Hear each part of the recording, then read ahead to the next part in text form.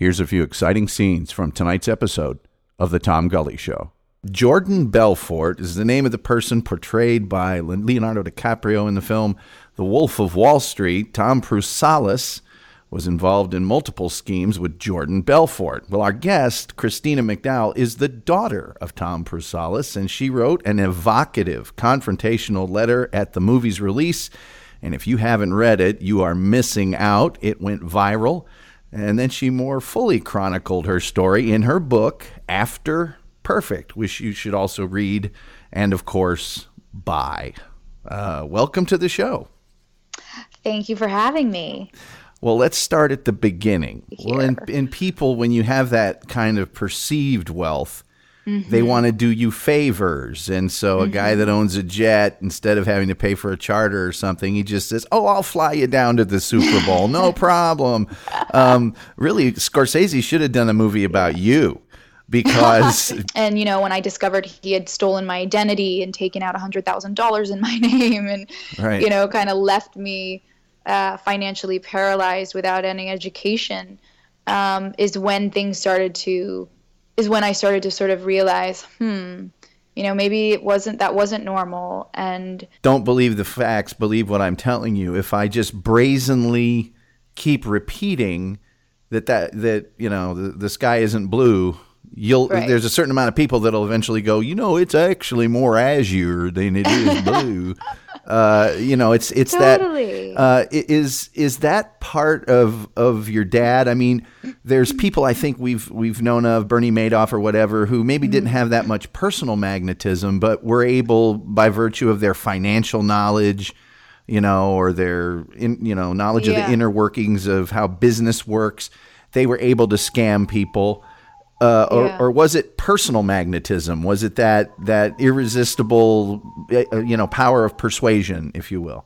Now you find out that your father has, as you mentioned, taken out all these credit cards in your name, stolen your identity in order to sort of get himself out of some difficult times. On the outside, it looks like it is a story about money, but it's not. It's a story about betrayal and loss. And the loss of a family. It was like, okay, we lose all of these things, but what's really happening is we're losing who we thought we all were amongst these things, this life that was built on falsehood. They were always required to show sort of the retribution for all these evil ways. And as I understand it, the movie doesn't really do that. And I'm sure Jordan Belfort doesn't do that. Oh, God. No, Jordan Belfort still owes restitution. I mean, it was just disgusting how that he still hadn't fully paid his restitution to those harmed. Just in time for the alt-right, we have alt facts. Awesome. Totally. But God, I received thousands of letters from people across the globe.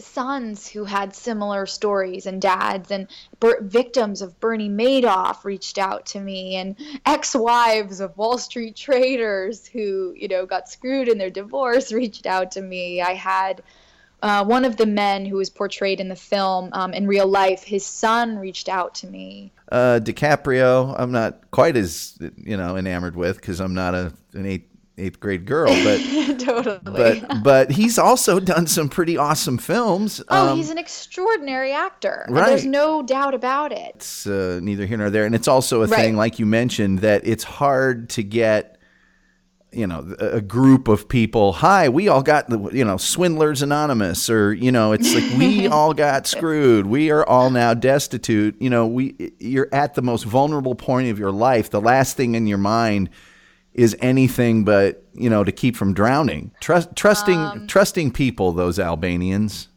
Right, yeah, exactly. Due to some violent content, parental discretion is advised. It's time, America. Mr. and Mrs. North and South American, all ships at sea, let's go to press. So sit back, buckle in, place your tray table in its upright locked position, and get ready for big-time radio, friends. It's time for...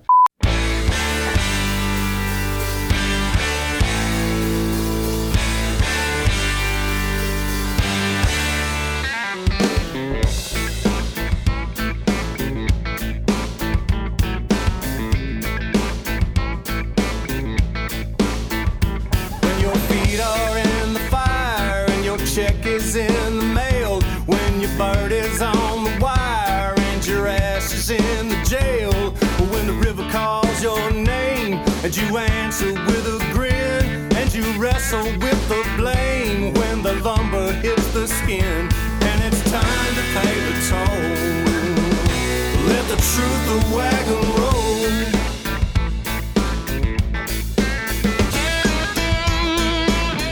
Good evening. It is Tuesday, January 24th, 2017, episode 253.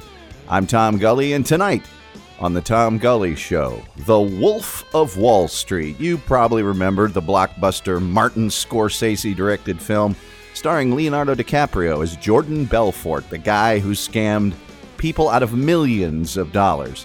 Well, our guest tonight, Christina McDowell, certainly remembers, because as the daughter of one of Jordan Belfort's fellow scammers, she called out Scorsese and DiCaprio in an open letter that went super viral just as the movie was released. In her book, After Perfect, she tells the story of going from a glamour, jet-set life, seemingly of unlimited wealth, to total poverty, literally overnight, as her father stole her identity and racked up $100,000 in personal debt for her. It's a personal story behind the story of The Wolf of Wall Street with author Christina McDowell tonight on The Tom Gully Show.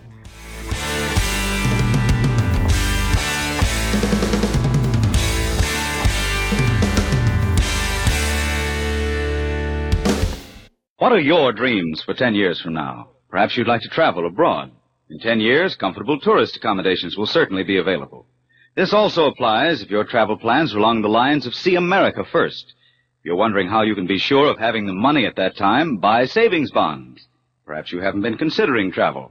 Well, if you've been counting on future leisure time or a college education for your children, a farm or business of your own, a retirement income or a home of your own, the solution is still the same. Buy savings bonds. Purchase them the easy, automatic way, where you work through the payroll savings plan, where you bank through the bond-a-month plan. Savings bonds are profitable. For every $3 invested today, you'll receive $4 when your bonds mature. So buy United States savings bonds through the payroll savings plan or bond-a-month plan. And remember, automatic saving is sure saving. You're listening to The Tom Gully Show. You'll find our snack bar chock full of good things to eat and drink. Tasty, tempting hot dogs, thirst-quenching soft drinks, fresh, crunchy popcorn. You've plenty of time, so visit the snack bar now. Just send an email to tom@thetomgullyshow.com. Jordan Belfort is the name of the person portrayed by Leonardo DiCaprio in the film The Wolf of Wall Street. Tom Prusalis was involved in multiple schemes with Jordan Belfort. Well, our guest, Christina McDowell, is the daughter of Tom Prusalis, and she wrote an evocative, confrontational letter at the movie's release. And if you haven't read it, you are missing out. It went viral. And then she more fully chronicled her story in her book, After Perfect, which you should also read and, of course, buy. Welcome to the show. Thank you for having me. Well, let's start at the beginning. Yes. Your father was in business, if you can call it business, with Jordan Belfort. Yeah, so when I was about, 8 years old, my father was a securities lawyer. So he was one of the securities lawyers for Stratton Oakmont, the company that Jordan Belfort started. And so, in the late 90s, Jordan Belfort and all of his guys were arrested. And then a few years later after that, in another kind of shady business deal, my father was eventually arrested by the FBI. And at that point, I was 18 years old, living in California. And I was a freshman in college.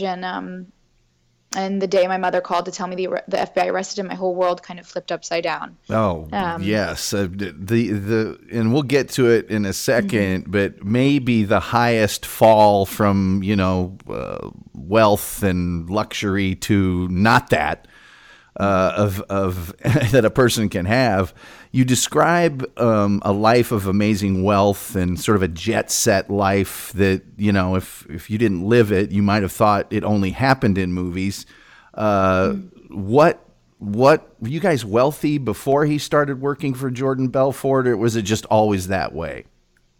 No, so both of my parents actually come from hardworking middle-class families, and my father was the first of his brothers to move away from Richmond, Virginia, where he grew up, and accumulate and just build and build and build this, what looked on the outside, this extraordinary kind of wealth. And things just kept getting bigger and bigger as I got older.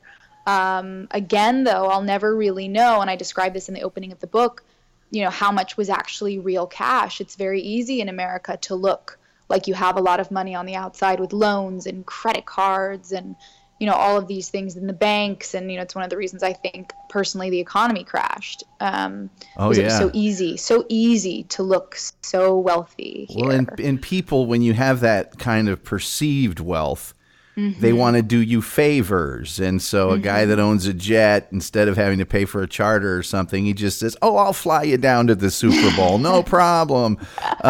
Really, Scorsese should have done a movie about you. Because seriously, he does these sort of behind the scenes decadent tales of this is the way things happen.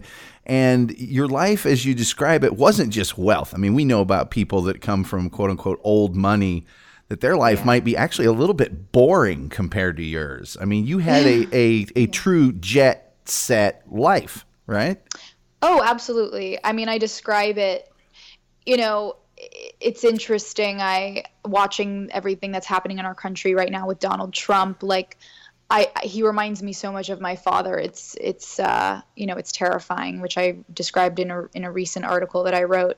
But yes, my childhood was more than idyllic. It was just fairy tale, magical, grandiose childhood where I'd wake up with a puppy at the foot of my bed on Christmas morning, and my father would take me flying in his airplane, and we grew up around the corner from the Kennedys' Hickory Hill estate, outside of Washington, D.C., and summers in Nantucket, and my sister went to boarding school in Switzerland. It was not the way the majority of people live in the world. And all those trappings, like you even describe how you could get any guy you wanted just by we'll take him somewhere or we'll do something. I'll just over impress him with my dad.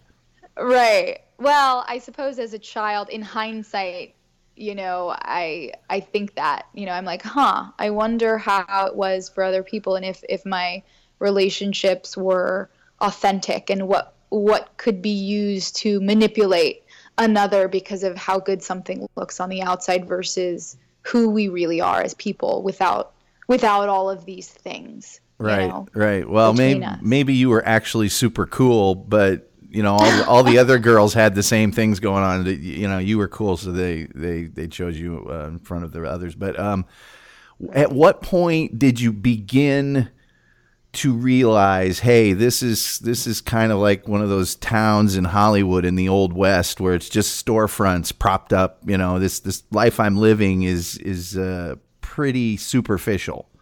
House of Cards. Yeah. Well, it's a tricky question because that was my normal, right? Right. Like when we grow up sort of in our own little bubbles, no matter where we come from, it's all I ever really knew. Yeah, people kind of tend to think the way they grow up is the way everybody else is growing up, no matter what experience you've had.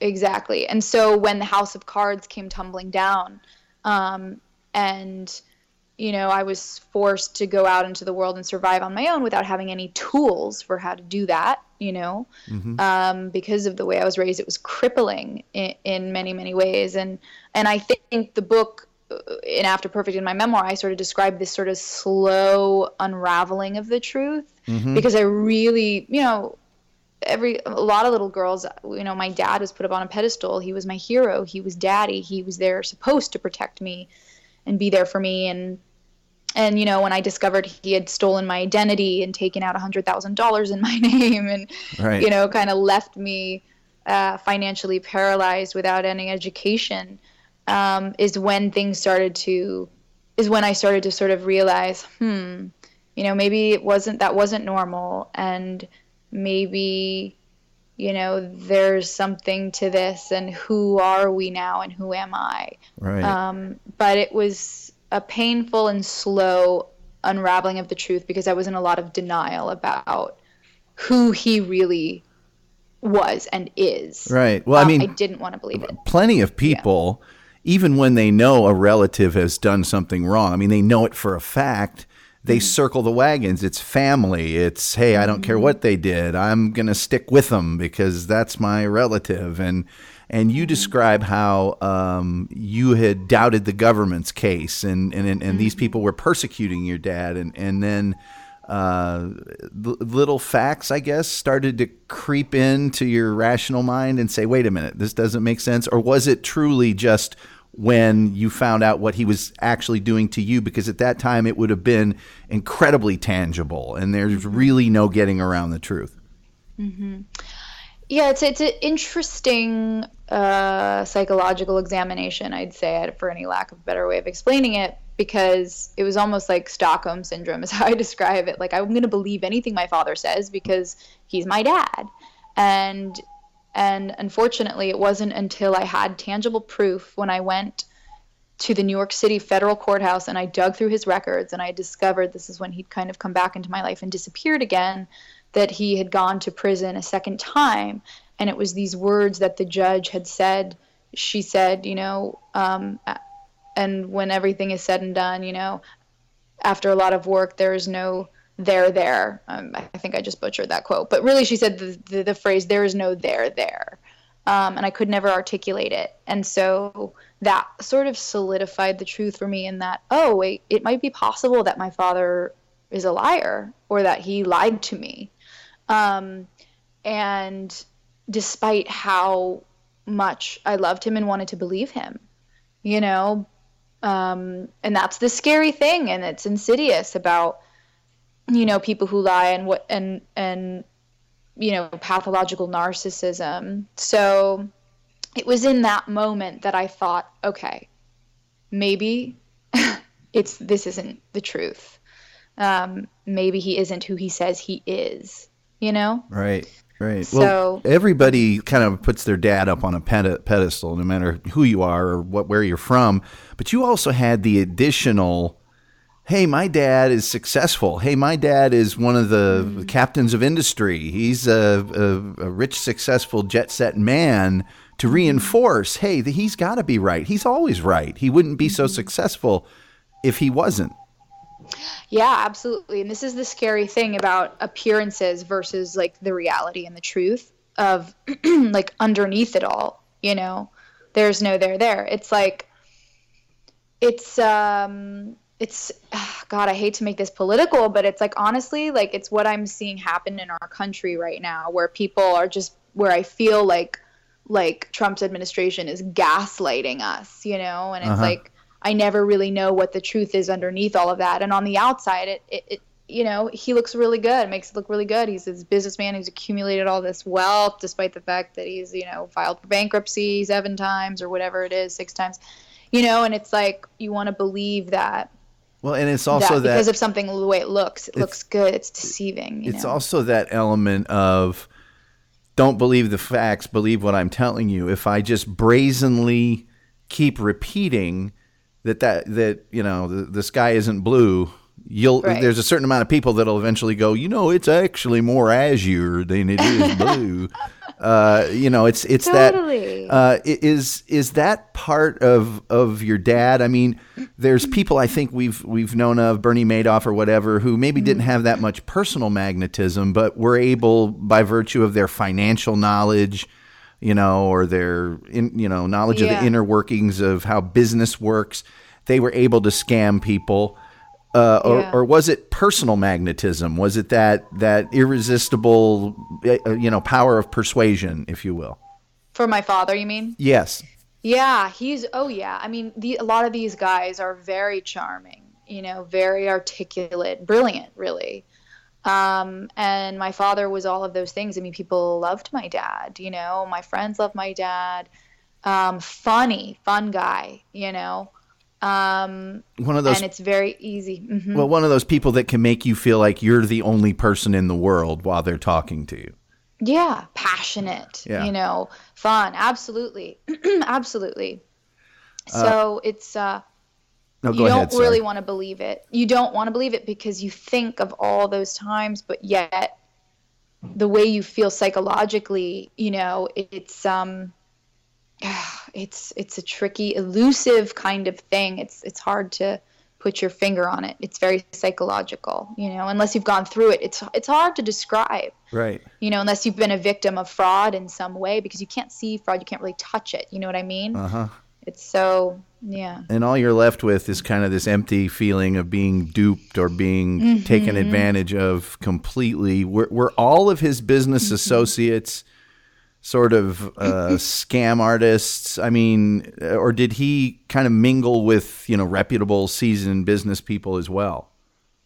There's a guy I describe in the book, a family friend, Bernie Carl, who has to testify against my father, who, you know, and when I did my research, or after actually when my open letter went viral, the prosecutor of my father's case, for the Southern District Court of New York reached out to me. He wanted to talk to me. He felt so bad and so guilty and sad, you know, for me and my sisters. And he's like, you know, I just want to let you know, I was just doing my job and I'm so sorry for all that you went through, which was amazing. And I said, you know, hey, can you tell me a little bit about these guys that my father was working with? And do you have anything on this guy and this guy? And he's like, you know, that specifically the man who's a very dear family friend, is a legitimate, you know, he couldn't find anything on him. He's a very wealthy investment banker.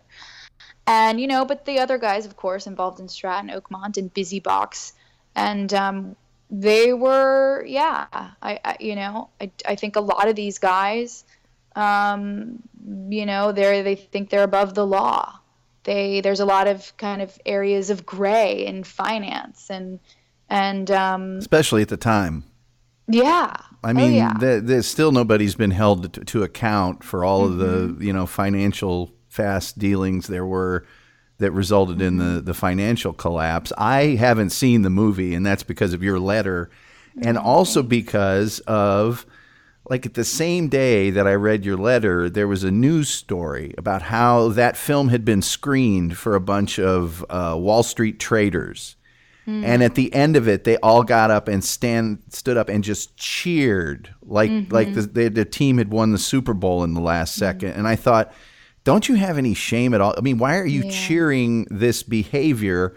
I guess it's the power of movie making, but I think that's part of it too. Was that the time the stock market was going crazy and people they weren't paying attention. They absolutely weren't.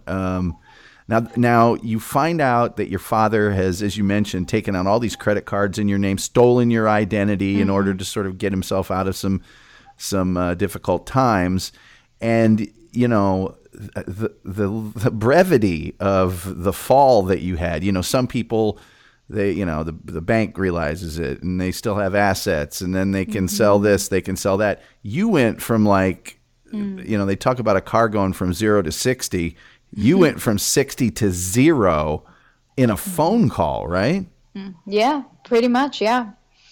It was, the government, you know, took everything and, you know, and I was, completely blindsided as an 18-year-old. I didn't really understand the way anything worked. You know, I was like, what does it mean for your home to go into foreclosure? What do you mean the bank owns the home because we couldn't pay the mortgage? I thought we owned it. You know, it was like all these things about the way money works and the world works. I had no understanding. I was like, how can someone take something from you that you apparently own, but apparently you don't own it unless you pay cash, you know, or, right. You know, it's paid off. And so I learned in a very extreme, harsh way, you know, how the world works. And yeah, I was left to sort of take care of myself while simultaneously, you know, being sued or threatened by the credit card agencies and, you know, American Express trying to sue me. And I was like, what's going on? Why are these people calling me and threatening to sue me? And then you know, after that, I discovered my father had started taking out credit cards in my name when I was about 14 years old, and just not, you know, paying them off. And, you know, and I didn't sue my father. He was already in prison, and a couple of people had said, well, do you want to sue him? And I thought, God, no, he's my dad. He's innocent. You know, like, he didn't do this to hurt me. And, well, you know, And then the truth began to unravel from there. Right. Now that drop, and you'd mentioned it earlier, not having the tools. What was it like to lead this somewhat carefree life where you were completely 100% sure that all of your needs would be taken care of forever, to you have nothing, the house is gone, all the assets are gone, nothing. What was that like to sort of, have happen and then actually have to deal with? I mean, obviously you couldn't take out a credit card or something to help you along the way. Yeah. Yeah. I mean, it's a complex thing because I want to make it very clear to readers in your audience also that this isn't, on the outside it looks like it is a story about money, but it's not. It's a story about betrayal and loss, and the loss of a family. It was like, okay, we lose all of these things, but what's really happening is we're losing who we thought we all were amongst these things, this life that was built on falsehoods. Mm-hmm. And so I suffered from extreme post-traumatic stress, and would wake up with night terrors because of this such drastic lifestyle of going from extreme wealth to such extreme poverty, and sleeping on friends' couches and living in a neighborhood where I could hear gunshots, on a nightly basis. And that wasn't a, weird, it was a normal thing. Right. So, and really the loss of a father, and having a father go to prison, I think is a conversation that isn't really talked about enough, in my opinion, and what prison does to a family, and the trauma of seeing that and witnessing that, and going to visit my father inside of a prison, having that experience. You drove him to prison, correct? Well, I drove him to the airport when he had to surrender to prison, because he was in prison in Nevada first. Oh, okay. Yeah. Yeah. Well, I mean, and just not knowing, where your next meal's coming from, where am I going to stay, not knowing what the very next day, was going to be another struggle in survival, coming from that other background. That gear shift and how fast you have to make it, I think, is kind of unfathomable to most people. Sure, absolutely. Absolutely. And also, I think to even add another element, another layer to that is, I'm a family of 3 girls, and the way in which we raise our women today, I always thought, like, as a girl, it was like, okay, I'd be taken care of by daddy always, or, someday I'd get married and, be taken care of by a man, like I saw my mom go through. And it's, to have that so embedded in myself as a woman, it made it even more complicated and harder for me to kind of break away from that old idea, to be able to be empowered and learn how to take care of myself, and to keep taking care of myself, and to understand that no one has the power to save you, really. Even if someone were to hand me, $1 million today, they couldn't save the, how I feel about what I went through with my dad. It's up to me to heal those wounds, so there were many, many lessons. Well, in the movie itself, is it safe to say that you still have not seen the movie? No, I did see a screener. I ended up seeing a friend who had a screener of it, who showed it to me. Yeah, and what was that experience like? Disappointing, and everything I talk about in my letter is true. I mean, the culture is sick. The Wall Street culture, the way they talk about and treat women. My friend Sam Polk wrote an article around the same time as me. He's a former Wall Street trader. It was an article in the New York Times called "For the Love of Money" that also went viral. And we're good friends today, and we got to talk about that. And it's a shame, it's a shame that Scorsese had a story that could have, he could have talked about the victims. He could have shown sort of the other side of it, but instead he chose to focus on the lifestyle and the wealth, and kind of glorify that, in my opinion.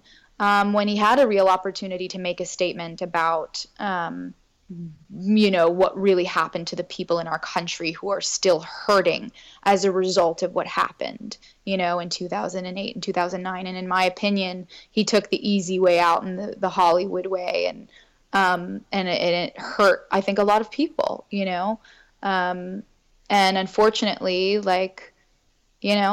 he just didn't take the high road, in my opinion, and especially I think if it was a fictional story, okay, fine, but this was a real story that had real victims. And if you neglect them, it's like, it's not okay. It's not a cautionary tale. And in old Hollywood, when they had the Hays Code and stuff, yeah, they made the original Scarface, but they were always required to show sort of the the retribution for all these evil ways. And as I understand it, the movie doesn't really do that. And I'm sure Jordan Belfort doesn't do that. Oh, God. No, Jordan Belfort still owes restitution. I mean, it was just disgusting how that he still hadn't fully paid his restitution to those harmed. And so to make a film about it, is just it's insulting to all those people who got hurt. Well, I haven't seen the film. I have, of course, done the next best thing, which is to read the plot on Wikipedia, and because that doesn't benefit the filmmaker. But there's a scene, I guess, where, and I'm pretty sure it's the Jonah Hill character. He goes to a meeting with him, and he's wired, and he manages to warn him that he's wired, as if, hey, I've got honor. I'm not going to, screw over one of my friends because I'm an honorable guy, and I would never do that. And that struck me as just like, well, that's kind of going beyond the pale, both in reality and in a film, to make the scumbag look like, he's actually got ethics. Mm-hmm. Yeah, it's God, I don't really remember that scene. They're in a restaurant or something, and he ends up getting in trouble for it or something. But right, because he finds out. Jordan Belfort's character, is that it? Yeah, yeah. God, I mean, it's like it's at the end of the day, it's all, everyone wants to save their own ass. Nobody wants to lose. I think it's easy to turn on people when money is involved, and when you think it's your reputation.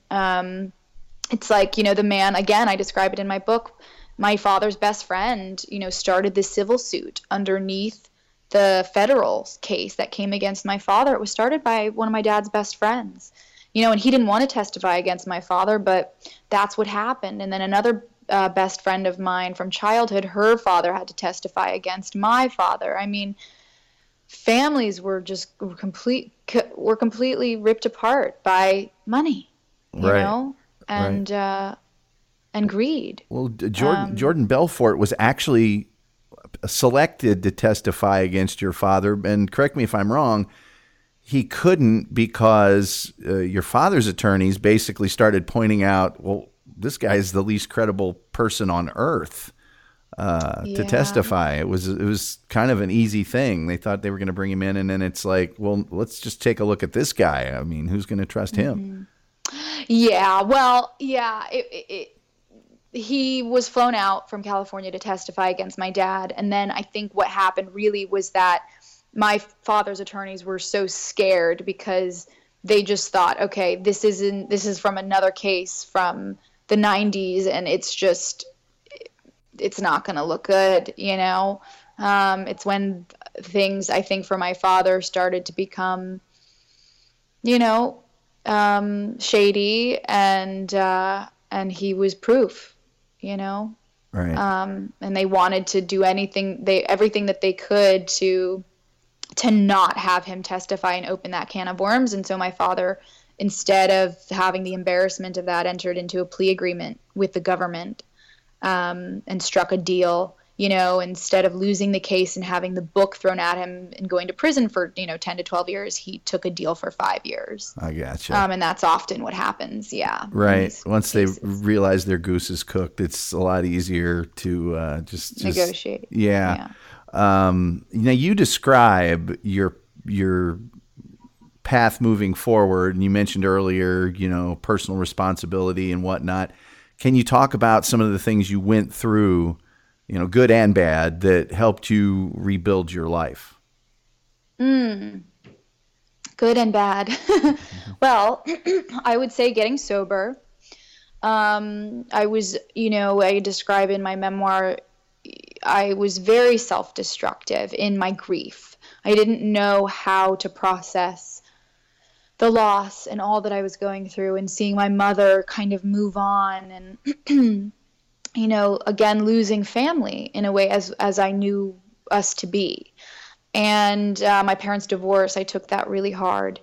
And so I think getting sober, and really participating, actually, this is sort of the end of the book, but I threw myself, I really wanted to be of service, and I really wanted to work with children and who also had experience with having parents in prison.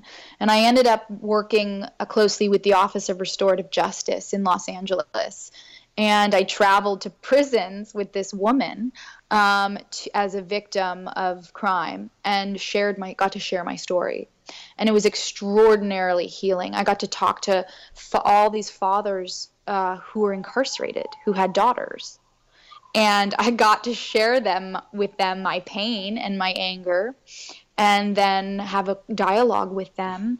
And many of them stood up and said, I'd like to apologize on behalf of your father, and I have a daughter too who won't speak to me, and all these things. And it was this really beautiful dialogue between a victim and a defender, and a father and a daughter. And it healed me in so many ways. Again, it's called restorative justice, and it's a very powerful way of healing both a victim and an offender of a crime. Excellent. Now, this open letter that you wrote was just a really awesome piece of writing. And I'm wondering if there were any, what were the repercussions of writing that letter? I mean, I don't know that you knew it was going to become so viral. It was very, it was very personal. I loved how you were addressing the people that made the movie, and I'm sure there was no response from any of those people. But what happened after you wrote this letter? Well, Jordan Belfort did call me a liar. So he posted something on his Facebook page, apparently, calling me a liar. And despite all the evidence I have from the courthouse, it's just insanity. And then alternate facts, I guess. Right, alternative facts. Yeah, exactly. Those are, yeah. Just in time for the alt-right, we have alt facts. Awesome. Totally. But God, I received thousands of letters from people across the globe.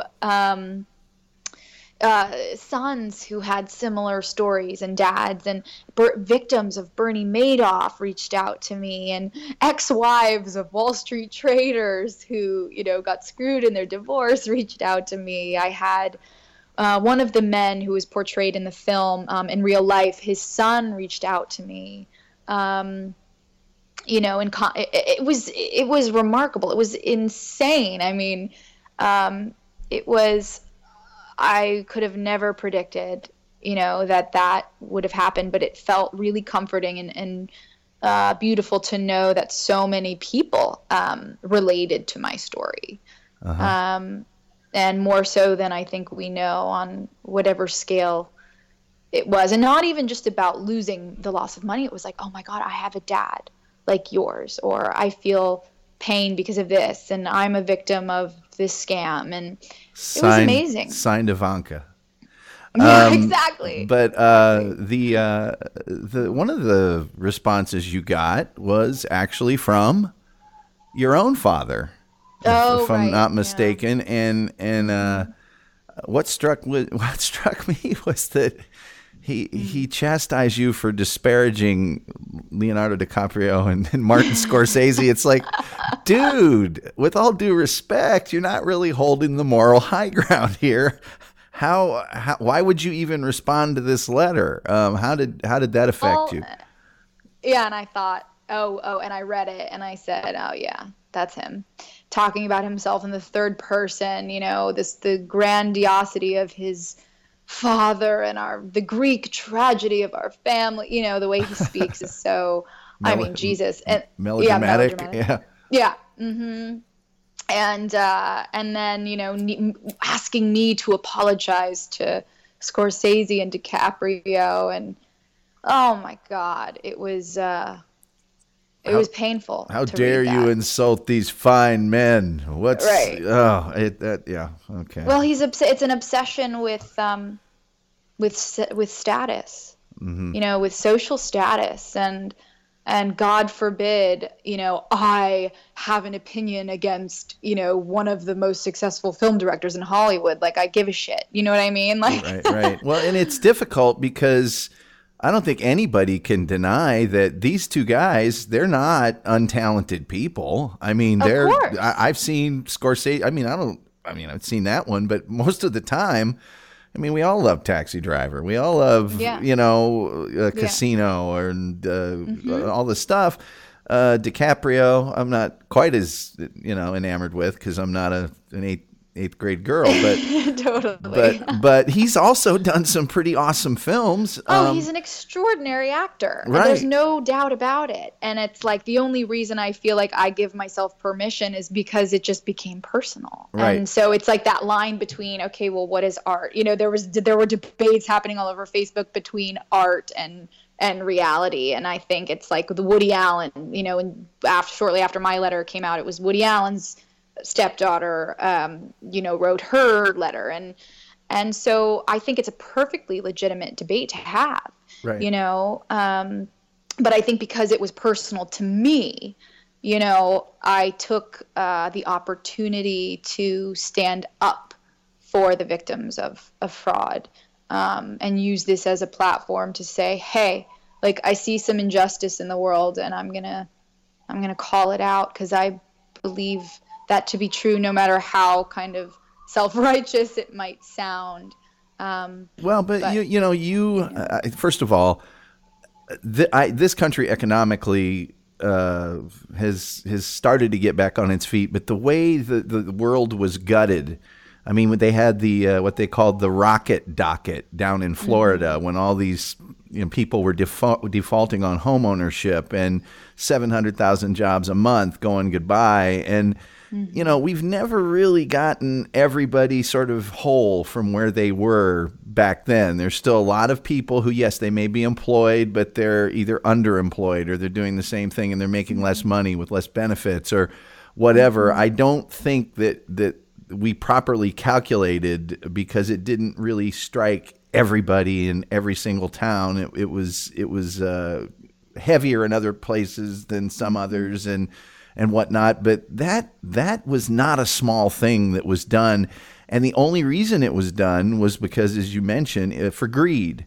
And we just had, you would think after that all that happened, we just had the Wells Fargo thing that became, prevalent in the national news. And it's like, this wasn't a policy that was poorly thought out and, oops, we made a mistake. This was a concerted effort to defraud people knowingly, to sort of not give the other side of that thing or at least tell a cautionary tale of how someone lost all their friends and their associates and that they're in some way totally responsible, or they feel a little bad, and it doesn't seem like any of those people actually do. No, and I think what's interesting about that too, and this occurred to me specifically after reading one of the Bernie Madoff books. I thought this idea of accountability. It's like no one really wants to be accountable, and people feel when they feel duped and they feel shamed and about their mortgage or whatever. It's like people don't really want to talk about it. I feel like people feel a lot of shame when they get duped by a deal, and then of course people who are giving the bad deals probably also feel a lot of shame. So there's this like lack of accountability happening. But I feel like in the housing market specifically, or people who were taking out these massive loans who clearly could not afford it. Like I have this girlfriend of mine who was in $500,000 worth of debt, because she was able to just take out all these loans. And I was like, well, Shelton, like, weren't people asking you at the bank, like, how much your income was? She was like, no, honey. Like, no one was asking me. She's like, I was living the high life. I mean, she's like one of my dear friends. I adore her. And yet, like, so, like, there needs to be some accountability on the citizens' part in kind of playing along with this. And maybe kind of there probably was a question they were asking, like, well, I don't know if I can afford this house, or maybe, but hell, like, they're going to give it to me. So hell yeah, let's do it, you know, without really having their affairs in order or whatever. I'm not saying this was for everybody. You know, I don't want to offend the people who really were screwed, but like, there's got to be some accountability on both ends as well. Well, that was that was part of the whole Shell game, was that you know, they were making it easier and easier and easier for people to get homes that they really couldn't afford, knowing the entire time, well, if anything goes south, we get to keep the house. Right. So, you know, that's neither here nor there. And it's also a thing, like you mentioned, that it's hard to get, you know, a group of people, hi, we all got, you know, Swindlers Anonymous, or, you know, it's like, we all got screwed. We are all now destitute. You know, you're at the most vulnerable point of your life. The last thing in your mind is anything but, you know, to keep from drowning. And so you're not likely to start, you know, support group right at that time. And in the meantime, the banks have just all gone back to pretty much the same old thing. What are things like for you now? I mean, do you still have legal issues from all of this? Do things pop up where it's like, oh, I thought that was all over and done with? No, actually, I'm all cleared of that debt. After 7 years, you're able to, you know, request that the debt be removed, and a lot of it kind of we defaulted on. Some of it I was able to pay off. But most, you know, after 7 years, it removes itself. Now, my credit plummeted, my credit score, and it took me a few years I have great credit now, knock on wood. My credit's fine. You know, I'm in a little bit of debt. That's my own credit, you know, that's my own debt. But things are okay. And I'm writing, you know, I'm a freelance writer, and I have my amazing apartment, and I live in, California, Southern California, and Hancock Park and Larchmont Village area, and you know, things are great today. My crazy family turned me into a writer. Who knew?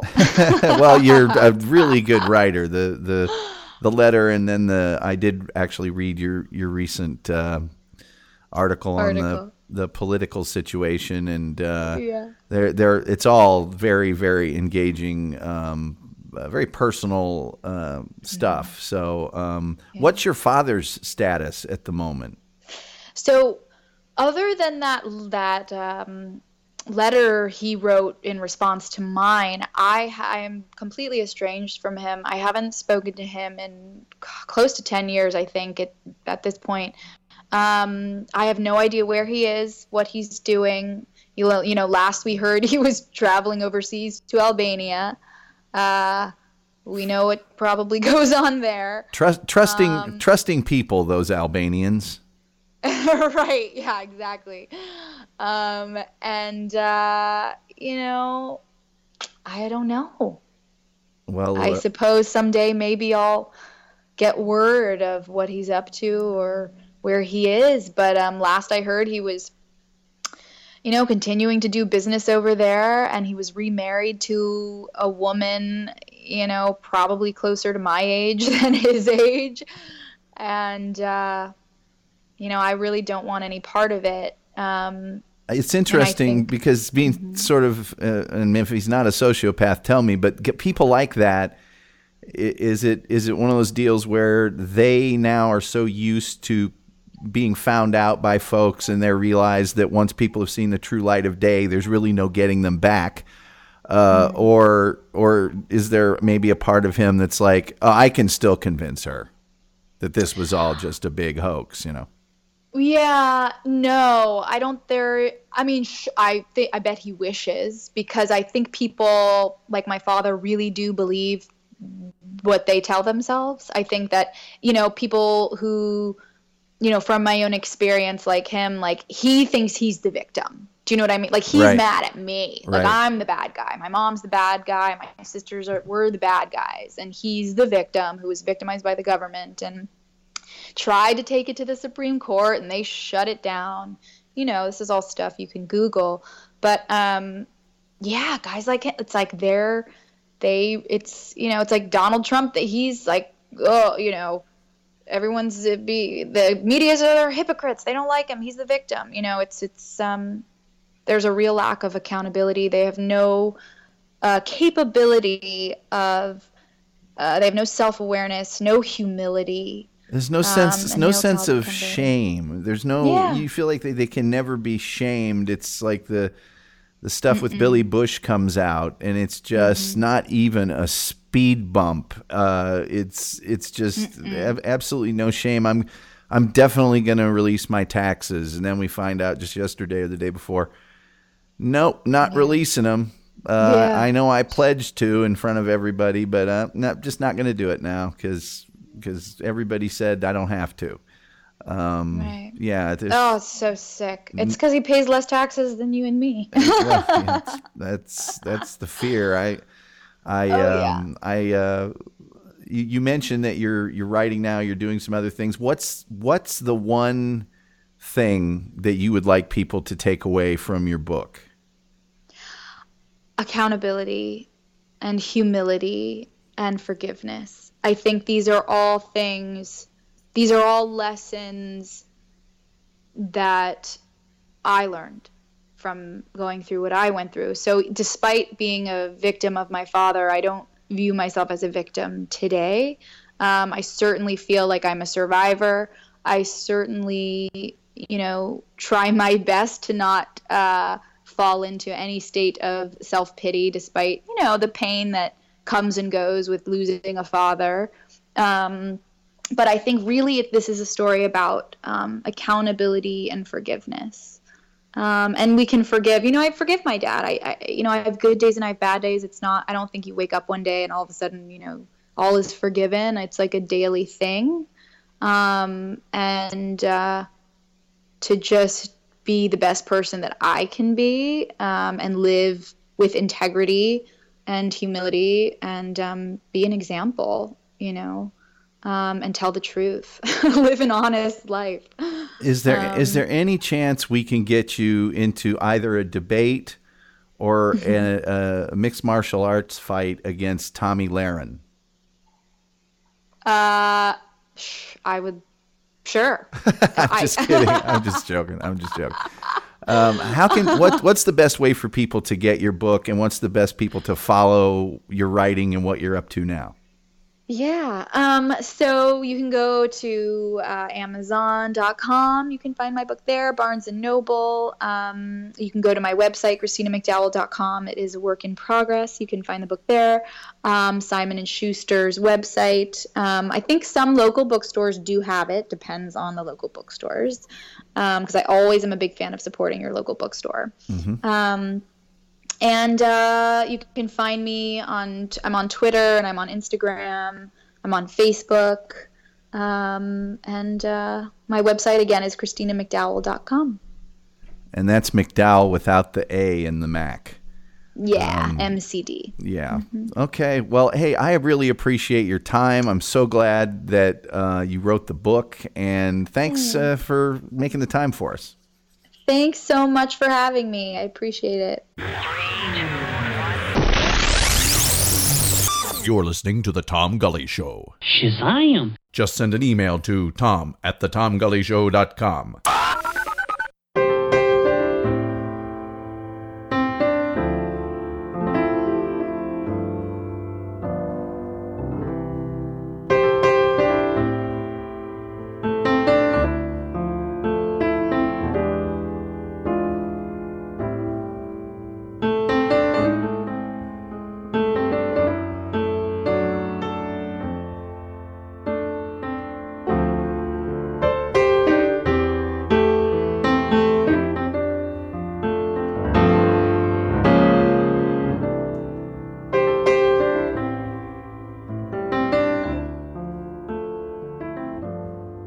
We'd like to thank Christina McDowell for appearing on the show tonight. Her book, After Perfect, is available on Amazon, or you can visit ChristinaMcDowell.com or check out the Tom Gully. Oh, jeez.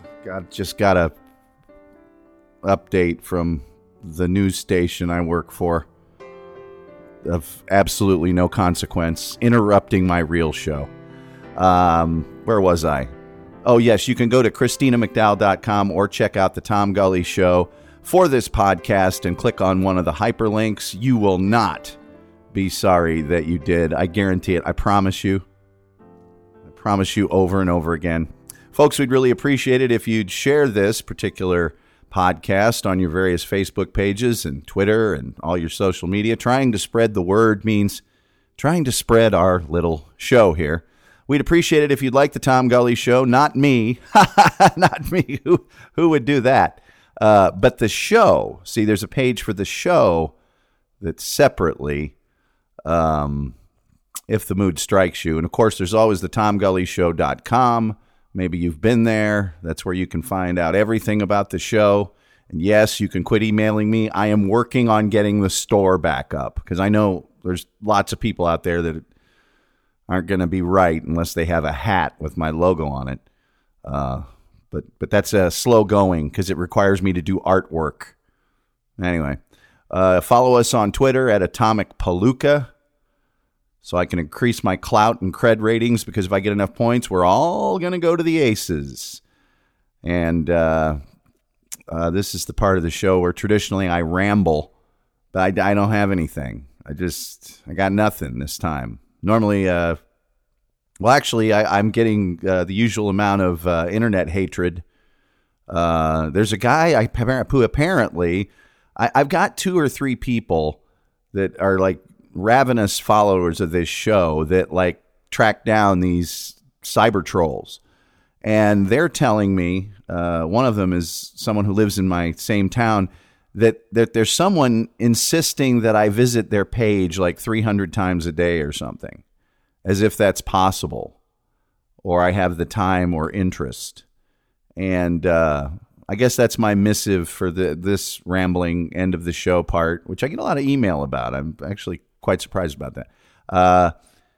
The internet, remember the old days when, like, you know, there'd be a wacky group like Abraham Lincoln did not exist, and maybe the guy that, you know, worked with you or that cleaned your office or something would talk to you about it, and you'd realize he was just a freak. You thought he was just a nice guy that didn't say much. Then you realize this dude's a freak. Well, in the old days, those guys had to have a newsletter and collect people's, you know, addresses and send it out, and you know they couldn't get very. Now at the internet, if you're into statistics like I am, there's 300 million plus people in this country, and so even like half of 1%, a tenth of a percent, is still like 10,000 people or 20,000 people, 30,000 people. It's easy now for the kooks to kind of collect together. And this particular kook has managed to gather a group of about 40 people.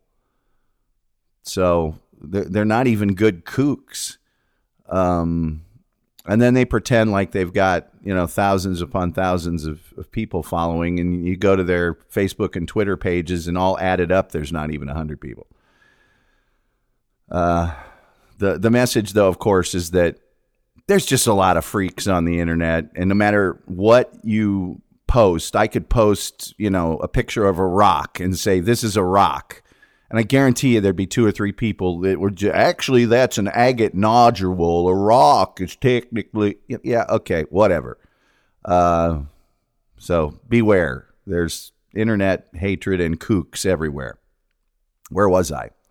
I guess that's going to do it for tonight. I'm out of here. I got to go talk to some people. I'll talk to you much later. Each night, Jay Johnson, the late, great Jay Johnson, go to jayjohnsonmusic.com.